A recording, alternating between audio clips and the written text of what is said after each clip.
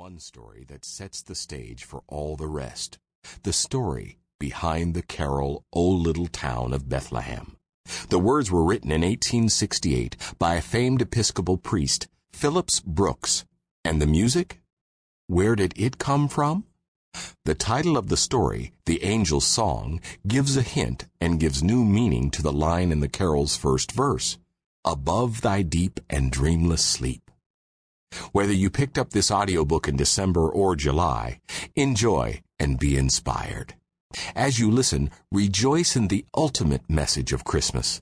The Lord has come. His name is Emmanuel, God with us. He came as a baby, born in a little town named Bethlehem, and through the presence of the Spirit of God, He abides with us every hour of every day. The Angel's Song by Richard W. O'Donnell.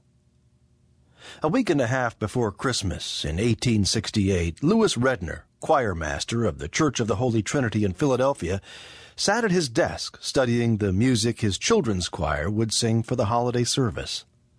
"Oh, how the children need practice," thought the choir master as he considered the pieces they would be performing. He heard footsteps coming down the hall and looked up to see the church rector, Phillips Brooks. From the expression on his face, something was up, Redner could tell. "I hope nothing has gone wrong," he thought. "I don't have time for problems. What can I do for you, Phillips?" he asked. Brooks handed Redner a sheet of verse. "Do you think you could set this poem I've written to music?" the rector asked. "I would like the children to sing it at the Christmas service." 3 years prior, Brooks had traveled the winding, dusty road to Bethlehem on Christmas Eve. He'd often talked about the trip and had delivered some of his most memorable sermons about it. Looking down at the little town from atop the hills of Palestine, Brooks was overwhelmed by the miracle that had taken place there so long ago. Now he had finally written a poem about it. A lovely poem as far as Redner was concerned, but how would he make the time to do it justice? Phillips Brooks was an important man, admired all over America. Not only was he a talented writer whose sermons were printed and sold in bookstores, but he was also a magnificent speaker. With Brooks at the pulpit, the church was always filled. And Redner was just a simple organist. Who was he to say no to the great Phillips Brooks? "I will try to compose the music," Redner promised. When the rector was gone, Redner sighed, wondering when he would have a chance to sit quietly and work on the project. On Sunday, 5 days before Christmas, the choir would have its final rehearsal for the special service. Anything that was to be sung would have to be ready by then so the children could have a chance to prepare. "Have you ground out that music yet?" Brooks asked Redner late Friday afternoon.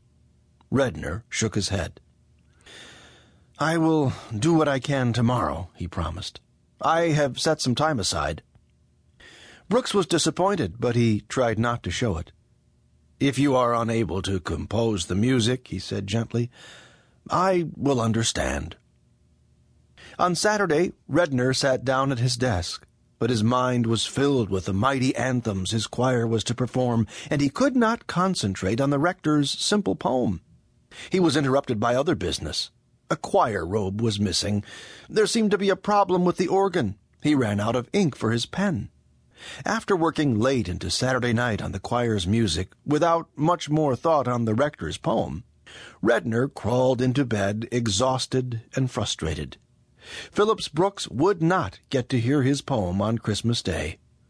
"I can't write this music," Redner thought as he fell asleep. "If you want it sung at the Christmas Eve service, Lord, you will have to write it yourself." Deep into the night, Redner awoke. Did he hear singing? Redner opened his eyes. Someone was whispering a tune in his ear. Redner listened, transfixed until the singing stopped. Then he lit a candle and looked around the room. He was alone. Seizing a piece of paper from the nightstand, he quickly jotted down the song he'd heard. "One day I will find the perfect words for it." With a smile on his face, Redner snuffed the wick and closed his eyes.